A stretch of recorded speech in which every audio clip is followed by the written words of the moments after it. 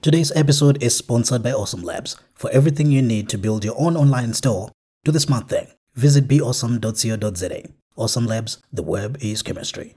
You're listening to Big Shot Business Podcast. The what, the why, and the how of building and running a successful business on the African continent. Here's your host, Linkford Biz. Hello, and welcome to the Big Shot Business Podcast. I'm your host, Linkford Biz. I do hope you are doing well. I do hope you and yours are safe. Happy holidays, compliments of the season. It's been quite an interesting year. We've all had our experiences of it, and with the global pandemic going on, it's really been an interesting time, especially for businesses on the African continent. However, today I have a bit of a different episode for you. It came mostly because I kept coming across one question, and that question was, who owns Africa? Now, it might be an interesting thing asking who owns Africa. Africa is a continent. No single person can possibly own it unless perhaps they bought it as real estate. But anyways, it's practically impossible for a single person to own the continent. But this question is not about just legal ownership as owning property. It's a bit in depth than that. And we're going to be diving deeper into that question today. You know, it reminds me of the time when I was still in my home country, Zimbabwe, when I was growing up. I would walk around town and see all these buildings, and it was never a question who owns the building or whose building is this. We always knew, okay, on that building there is this government facility or this government office or that business office. Nobody really knew who owned anything, or at least I didn't, right? There was this level of oblivion that I was living in, not knowing who owned things that were around me and not knowing if they were even ownable. That question didn't even cross my mind. And that's the case with most things. Sometimes we need something megalithic to actually knock us into starting to ask the right questions about things around us, about how things are going on, what's really happening in our day-to-day lives. I kind of feel like for the past decade or so, right, we're being tuned, so to speak, and I can feel this even in the resistance that I have towards, particular things that governments across the continent would be doing, especially with the revelations of 2020. But I feel like it's been an oncoming thing for the past 10 or so years, right, where we are being channeled to a particular direction, as if we are not at the helms anymore. We're not the ones controlling where the continent goes, right? I looked at so many different examples of what it would have meant for us to say we are free. Now, I understand this is a business podcast, but one of the things I've noticed over the past months, I've sort of become a student of the African continent. One of the things I've noticed is that the continent is interconnected. Almost everything connects to almost everything else on the continent. And that's a very interesting thing if we are to have free markets, because there can never actually be free markets if the politics that is controlling the market is not free, for example. If the education that is controlling the market is not free, right? Which brings me back to why the ownership of the continent is very important. Now, there are a couple of organizations over the years that have brought up the subject of ownership, and in a legal sense, saying governments on the continent should own things on the continent, meaning that the governments become the stewards of the people's property, so to speak, right? Organizations like NEPAD have come up. Beautiful strategies that they were putting in place 10 years back. I'm not so sure how far they've gone with that now, but I'm hoping we can get that information. And once we have that information, we can, of course, see if it has worked or it hasn't worked. And if it hasn't worked, what to do about it. If it has worked, what are the results that we can tangibly say, these are the results that have been achieved by such and such an organization or such and such a plan that we had a couple of years back. This is what it has come to now. These are the fruits that it has produced. And we can see how we can maximize that and, further develop the continent. So in asking the question, who owns Africa? And I really started digging deep into things like infrastructure, things like education, things like food security, things like governance itself, right? Because in most cases across the continent, when we start talking about infrastructure development, the next thing that comes up with that is the debt that governments are raking up trying to build infrastructure on the African continent, right? And how difficult it will become as we go into the future to repay those debts. And we'll find governments that are struggling right now to cope with the pandemic and at the same time pay up the loans that they had raked up over the years trying to develop their own countries, right? And you may ask the question, is it that we are incapable of producing our own financial structures or financial systems, that we have to depend on money from other countries or money from other donors for us to develop the continent? I do believe that we have the capacity, we have the intelligence, we have the experience, and we have the right people. And I will get back to this point about people because there's something very important I need to highlight there. But we do have the resources and we do have the people. Last week I was talking to, I believe it was an economist. Yes, it was an economist. I was talking to Kwasi Yeboah. Yes, Kwasi Yeboah with the Institute of Security Studies. And one of the things he was highlighting about why Africa is where it is political will, commitment and political will. He kept emphasizing those two things because they're the things that we require to build the continent. They're the things that we require to develop the continent, right? Now, infrastructure is a very important thing because with infrastructure, there are so many markets that open up when infrastructure is in place. For example, if we talk about high-speed railroads, right? If we talk about high-speed railroads, then we are also, by extension, talking about the logistics industry and how goods move from one place to another and how fast that can happen, right? Those are all infrastructure development projects which the continent should be looking at. And before even getting to that, we need an integration of the entire continent. We need people to be able to trade cross-border trading. We need people to be able to do cross-border trading far more efficiently and far more easier than it is right now, which is where the Africa Free Trade Agreement would come into play. And all of those things, they work hand in hand with infrastructure development.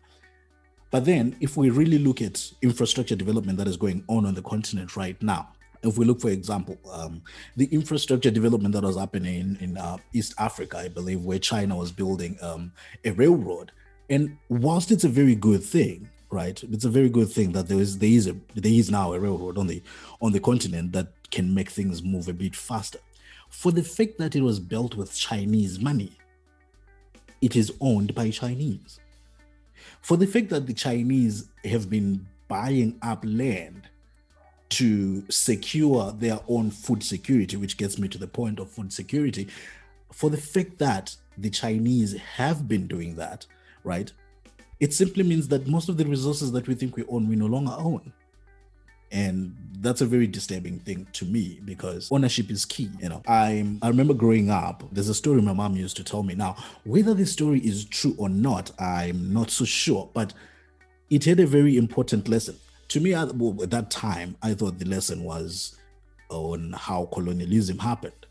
But then a few weeks ago, I realized that there was a bigger lesson in there than I had taken over the years. Now, I'll retell the story as fast as I can, but I want you to notice the importance of ownership in that story. So my mom tells me this story where this guy visits a house. Let's say the house belongs to Mrs. A, right? And he says to Mrs. A, look, I just need a room to stay for a couple of months. Once my things are sorted, I'll leave, right? Mrs. A says, all right, cool, I've got a room. You can rent out the room, it's all right. 3 months down the line, the guy says, you know what, Mrs. A, I've got a couple of things that are coming and the room is not going to be enough. And I noticed your sitting room is empty. Can I put my couches there and my TV there? And Mrs. A says, oh, no, that's not a problem. You can go ahead and put your stuff there, right? And the guy says, all right, cool. He puts the stuff there. The place looks very nice. It's all zhuzhed up. And he then says, Mrs. A, you know what? I was thinking of changing the paint of the house. It's getting a bit old, and I'm thinking, it would look much better with this paint. Mrs. A has no problem with their house being painted, right? It's good. The guy is doing a favor. Mrs. A says, okay, cool. Go ahead. You can paint my house, right? The guy goes ahead and paints the house, and it looks very neat, very nice, right? After the 6 months is done, he's like, you know what, Mrs. A, I think I'm going to stay a bit longer. What I was waiting for has not really worked out, but I'm going to stay a bit longer. I don't mind paying you for it, so I'm going to stay. Mrs. A has no problem with that. It's income that she could otherwise have not received. But anyways, she agrees, and the man stays, right? After a while, he's like, Mrs. A, I noticed that you've got old furniture in your bedroom. And I also noticed that the rooms for your children, the beds there, they're a bit old. Would you mind if I buy beds and, better furniture for your bedroom, better furniture for your children? And, place looks very neat. Mrs. A doesn't mind. I mean, like, seriously, would offer buying furniture, right? So Mrs. A agrees, and the man buys the furniture. Now, stay with me here because we're about to get to the very important part. After some time, the guy says, well, Mrs. A, I've noticed that your children have not been going to school for a while. Would you mind if I pay for school fees for your children so that they can go to school? Mrs. A says, wow, you're God sent. I don't mind you paying for my children's school fees. You can go ahead and pay for them. The man goes ahead and pays for the school fees. And the children start going to school. It's a beautiful thing, right? Mrs. A, I've noticed we do not have a drawer around the house. It's a bit unsafe now that we've got so many things in the house, and we are climbing the social ladder, so to speak. I think we need to keep the house a bit safe. Build a wall around it. Mrs. A has no problem with the wall being built around their house, right? It's cool. It's very nice and keeps the property safe, right? So Mrs. A allows the men to build a wall around the house. And then one day, the man comes and says, Mrs. A, can I have the title deeds for the house? Well, obviously, Mrs. A is confused and asks, what would you want to do with the title deeds of the house? Right? And the man says, well, the house belongs to me now because nothing in here belongs to you. Your children go to school on my payment. The property that is inside the house, from the dining room to your kitchen to your bedroom, is all paid for by my dollars. And everything you eat here is paid for by me. The house was painted by me. The walls were built by me. Everything around the house here was paid by me. So give me the title deeds. I'll go get the names changed. And you pick up whatever belongs to you and leave. Now, if you've been following it carefully, you understand that it's a ridiculous thing, right? Mrs. A would definitely freak out and say, nope, you can never do such a thing, right? You can never own the house. It's not yours. Just because you put property in it, it doesn't mean it belongs to you. It's not yours. Mrs. A would freak. She would do as much as she can to make sure that she keeps the ownership of her house. But since nothing in it belongs to her, technically it's not hers, right? Which, that's the lesson I believe my mother was trying to teach me, that just because you own the house, if the property inside the house does not belong to you, you are dishonoring the idea of owning a house, because ownership has to be total. It cannot be partial, right? Ownership has to be total, which is what the continent needs to understand, what our governments need to understand. Now, I had said I was going to get back to the people part, and this is where it connects, because it is people. It is people. People who do not understand long term. It is those people that have put us in the fracas that we're in today. Why do I say that? Because if people would stop trying to further their careers by destroying the continent and winning in the meantime, if they would stop doing that, right, and start planning long term and start understanding that just because your term as a president lasts for 5 years, it doesn't mean the country that you are leading is going to last for 5 years. That country is going to be there way after you're gone. That country has been there way before you were even there, right?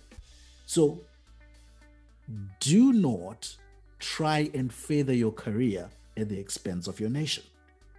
This is one thing that leaders in every sector, leaders in every level, leaders in business, leaders in politics, leaders in religious organizations, you need to understand this and you need to pass this message along. And I'm saying this, it's not just my opinion. It's not just my opinion. It's something that needs to be done right now. People need to understand that winning in the short term might make you lose in the long term, right? We're in a position right now where prior to I believe in the 1980s, if I'm not mistaken, 1980s, Africa had some of the most wealthiest countries. Now, of course, someone may come up and say, hey, yeah, back then, some of these countries were still under colonial rule. Okay, relax a little bit. But the systems were working, right? Africa had countries that were more wealthier than most Asian countries. But take a look 20 or 40 years later right now, but 40 years later, Asian countries are more wealthier than most African countries. How did that happen?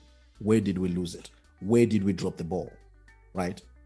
We dropped the ball when we started having people that are more concerned about their careers than the continent's future. And that's where the biggest problem is. People that are more concerned about what Standard & Poor's is going to say. People that are more concerned about downgrades and upgrades and economic viability measures and business worthy measures and all those things. People that are concerned with the numbers that actually don't count on the ground. Yeah, those organizations may be doing the statistics, helping us with the numbers, helping us to measure if we are on the mark when it comes to the goals that we're trying to reach.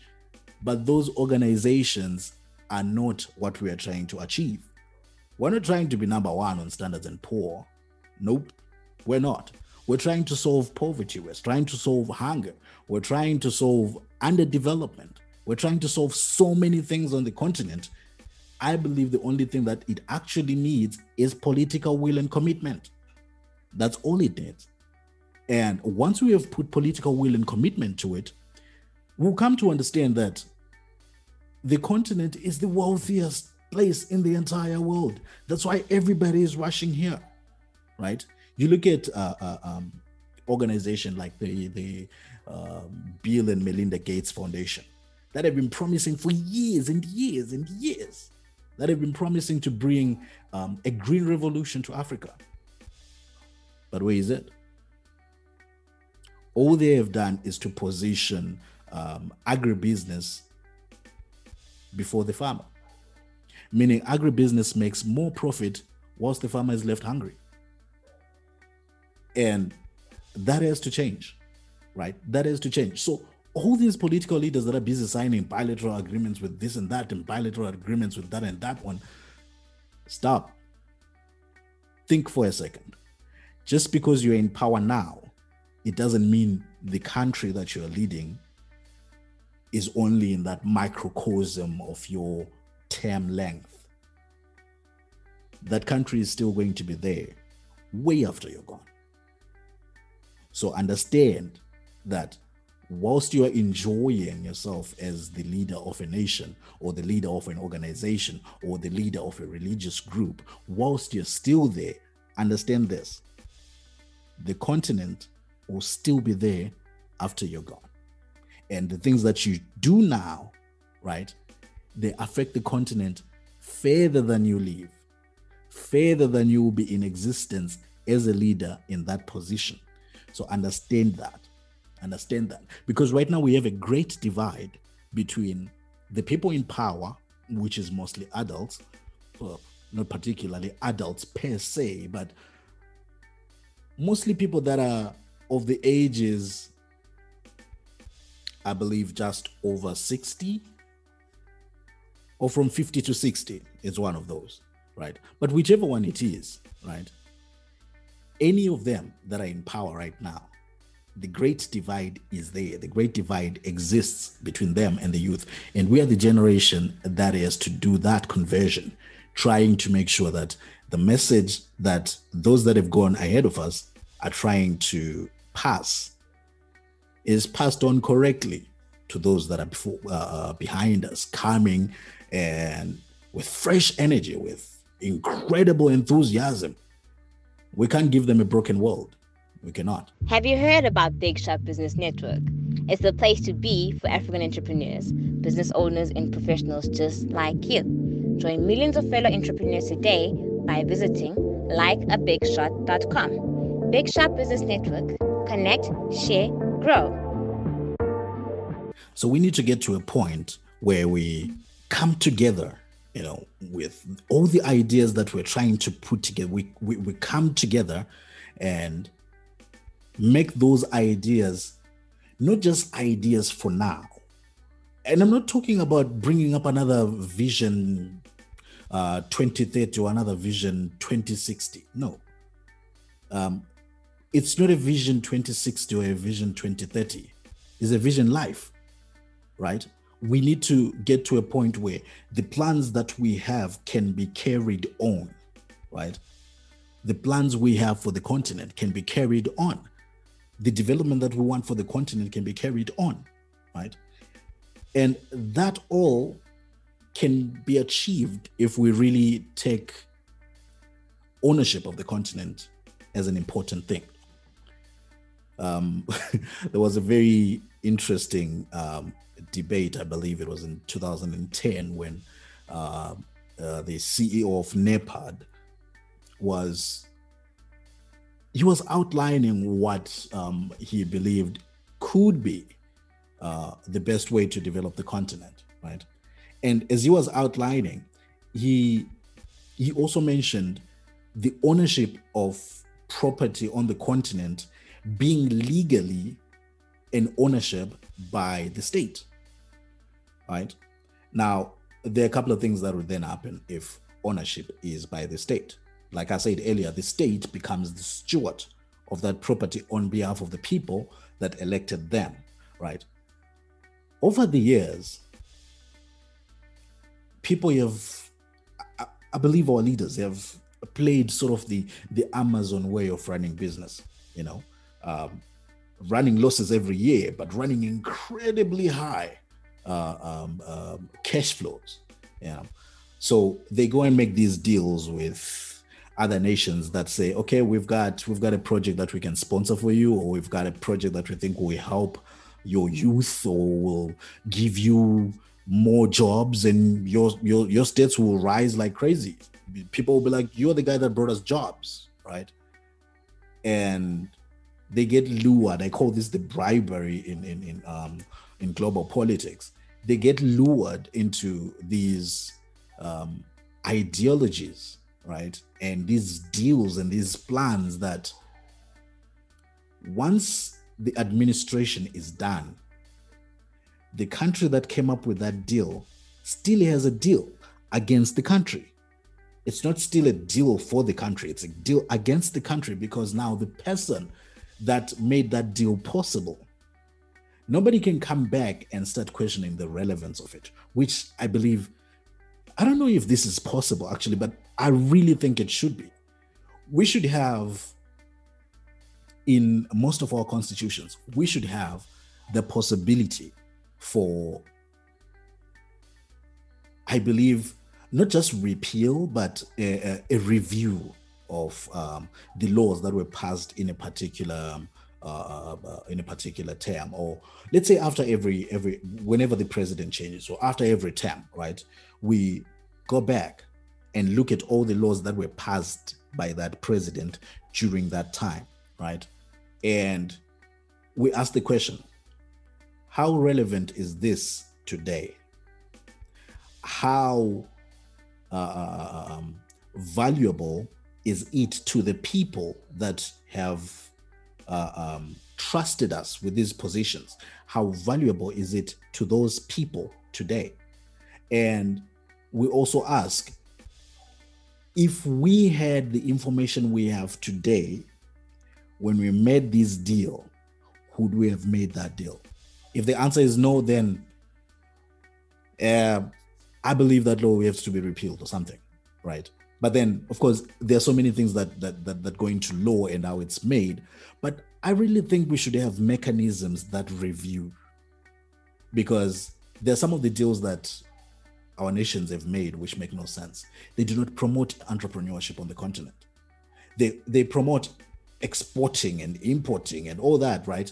But then most of the people that are actually doing the work on the ground, they're not the ones doing the exporting. For example, I'll give you an example. Now, farmers, once they've finished with their harvesting, they gather up their crop and go sell it to perhaps a farming board of some sort, right? That governs where the produce then goes after that and governs the market, right?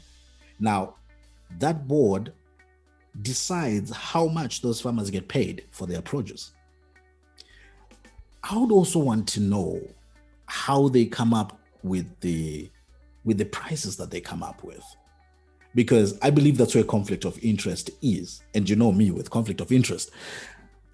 I believe once we have understood what their main motive is, and I'm not saying there's a conspiracy here, I'm just saying that there are some of the things we need to review generally, because how can somebody be a farmer for 30 years,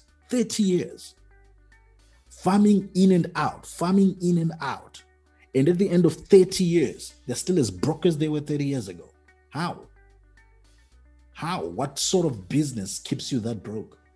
Something has to change. And I understand that there are initiatives like AGRA, if I'm not mistaken. That's the one that's coming up with all this green revolution story and hybrid seeds and all these things. Now, no one has lived long enough to know the implications, the medical implications of hybrid food on the human body. Nobody has lived long enough to know the implications of it, right? So whatever study we have, you might have studied rats for 3 years. 3 years is not a lifetime. So nobody would actually ever know the implications of synthetic food or hybrid food on the human body, the medical implications of it. Nobody would ever know.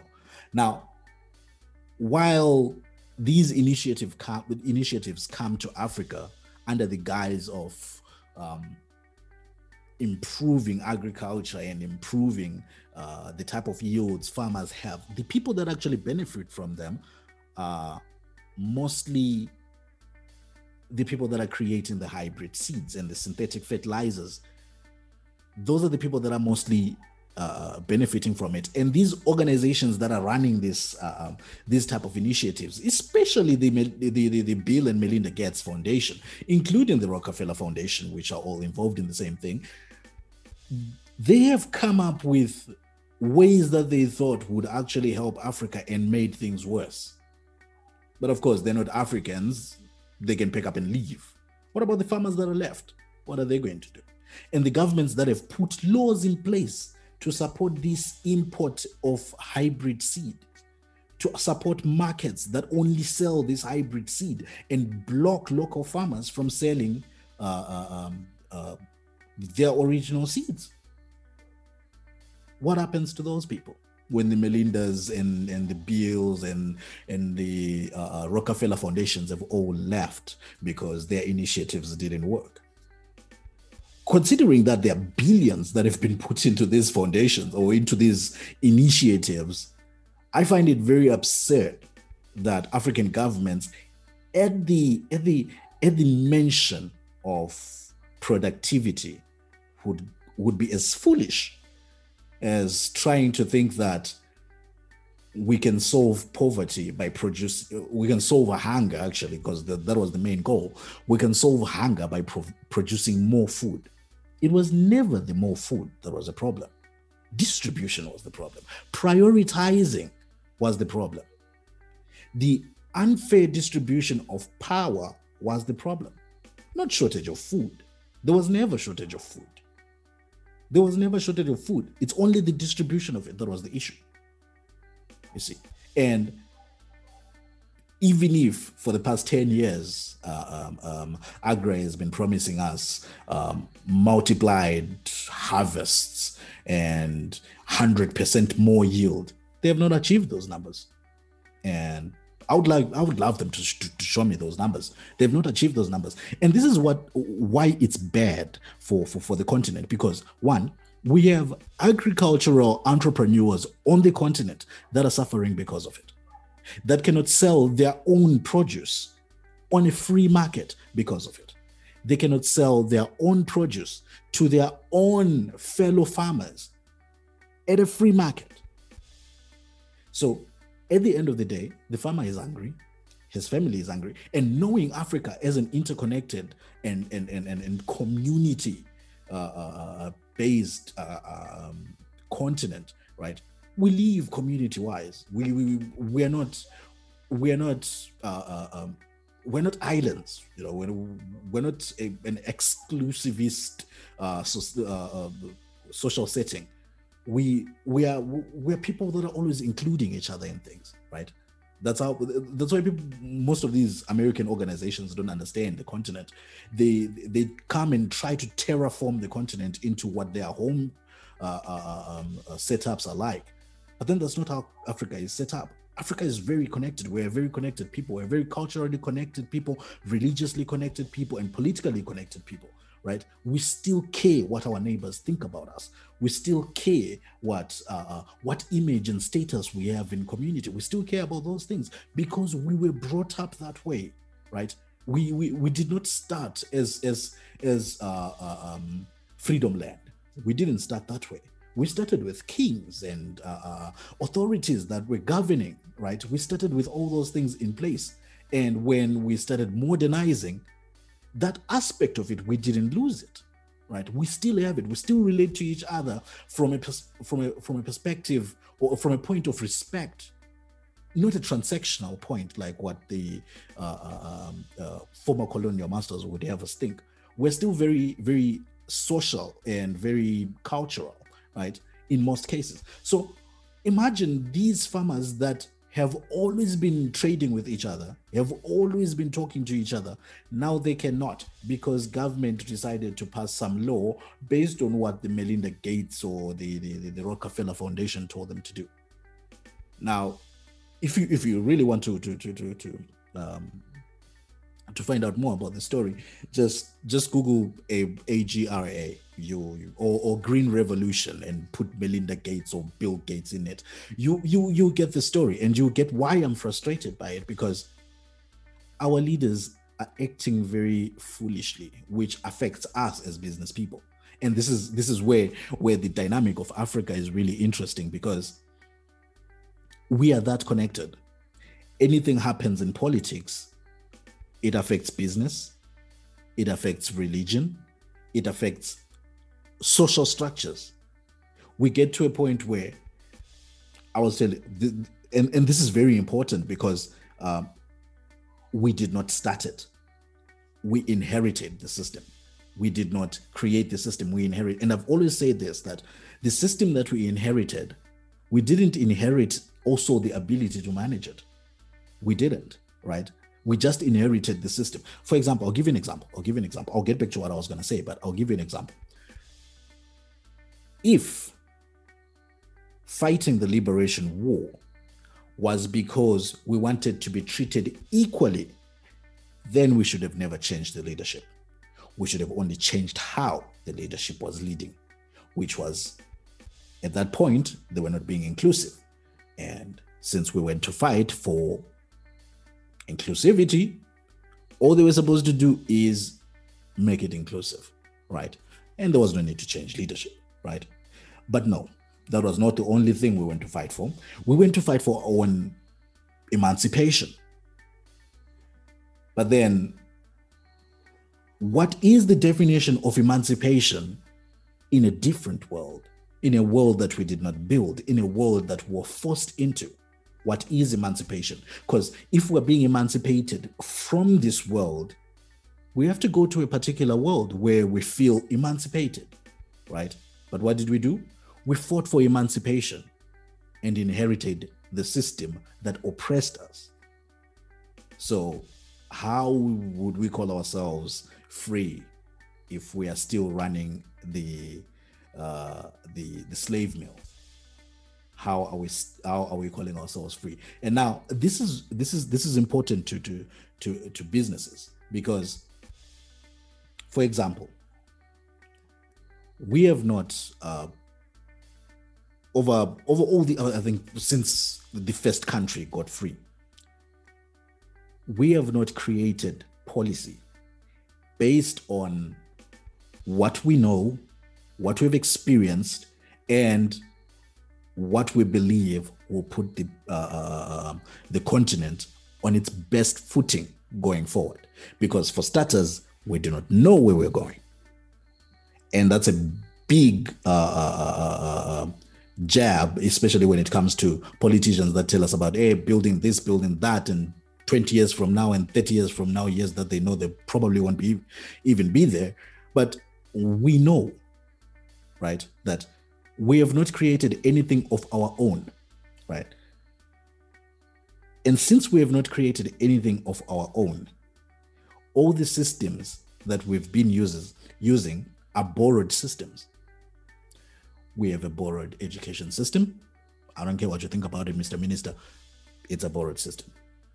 And I was reading the other day about beautiful initiative that was started on the continent. Private schools, right? And I thought to myself, this is the perfect opportunity that we have to adjust and correct the mistakes that are riddling the education system that we have right now. This was a perfect opportunity to do that. But of course, the approach to it was capitalistic instead of developmental, right? No one was looking at how to develop the continent further. And why I say this is important for entrepreneurs is because, are you really willing to build a legacy and then leave it to people that at this very moment, the best thing that they are studying and the thing that they are going to school every day for is to study ant biology? This is a stamen. This is a filler. Are those the people that you'd really want to leave your legacy to? Don't you think that generation is going to look at us and say, you failed us? Because you knew that the system was broken and you didn't do anything to fix it. Right? So I think as entrepreneurs, we need to start looking at Africa, not just from a business perspective, but holistically, because Africa is not just about business or about agriculture or about culture or about, no. Africa is not about that. Africa is a holistic continent. We have everything all at once, happening all at once, which is why you would find you might offend somebody culturally when you're trying to do a business transaction. And you're wondering, how did I get it wrong? You didn't know the culture. And that's why you missed it, right? And that's why you'll find most businesses will, they will hire a consultant that knows about that particular country or knows about that particular business industry in Africa, right? And they hire that person to be the one that helps them navigate all the pitfalls and all the potholes that are on that road until they get the deal closed. Question is, why are we not doing it amongst ourselves? Why is it taking so long to get Africa Free Trade Agreement going? Why is it taking so long? Actually, why is it taking so long for us to get rid of colonial boundaries? Why is it taking so long? Because the seed of division is still very much there and strong. I'll give you examples of that seed of division. Democracy has not worked across the entire world. Across the entire world. The Americans are only about just over 30 years old in it, and it still hasn't worked. Right? Why? Mostly because, if we bring it to the continent, right, the majority on the continent have not understood how these systems work. And when they go vote, they're voting based on what they were told, not what they know. Based on what the politician says, not based on what they know. So at most, we're voting promises. And that's the bribery. Promise you, you vote for me. Promise you, you vote for me. Promise you, you vote. Imagine if you could do that in business. Promise your client to deliver, right? And the client pays you. And then you wait for 5 years. And then when it's next time, you go back to the client, you're like, you know what? I was really supposed to deliver, and there were some things that I was supposed to sort out as well, but pay me again, I'll deliver. We don't do that in business. Why do we do it in politics? You see, and this is the message we need to be sending home. Because not only as entrepreneurs do we get affected by who then ends up in power, we also get affected by what then happens in our neighborhoods because of the majority that voted for that person based on a promise. You see, so this is actually a call for all entrepreneurs. In 1971, the American business community decided to make a change. And I think it's high time the African business community decided to make a change. That was my rant for today. I really look forward to continuing on this topic and talking to so many other entrepreneurs about what it really means to own the continent. It was just a brush touch there, but I believe it's a conversation that we have started and a conversation that we sure should continue about. So I look forward to hearing from you as well about what you think the ownership of the continent really means, from owning infrastructure, from owning the education system, the type of education we give to our children, from owning food security and its distribution as well, owning the means of production around us, owning how our minerals are used, owning how everything on the continent runs, owning who governs where and how they govern. And it's one of the reasons that the Organization for African Union was built, to manage and standardize how governance is done. But of course, it only became a toothless bulldog. And there I'm copying somebody else's words. But it is a very clear path that we need to take. And it's very clear right now, especially right now. 2020 was a very interesting and revealing year, which showed us where we're lacking as the continent, which showed us where we need to improve. And that's an opportunity for all entrepreneurs on the continent to jump in there, create solutions. Like the American Business Chamber of Commerce, I believe, in 1971, made a decision that they would take the power back.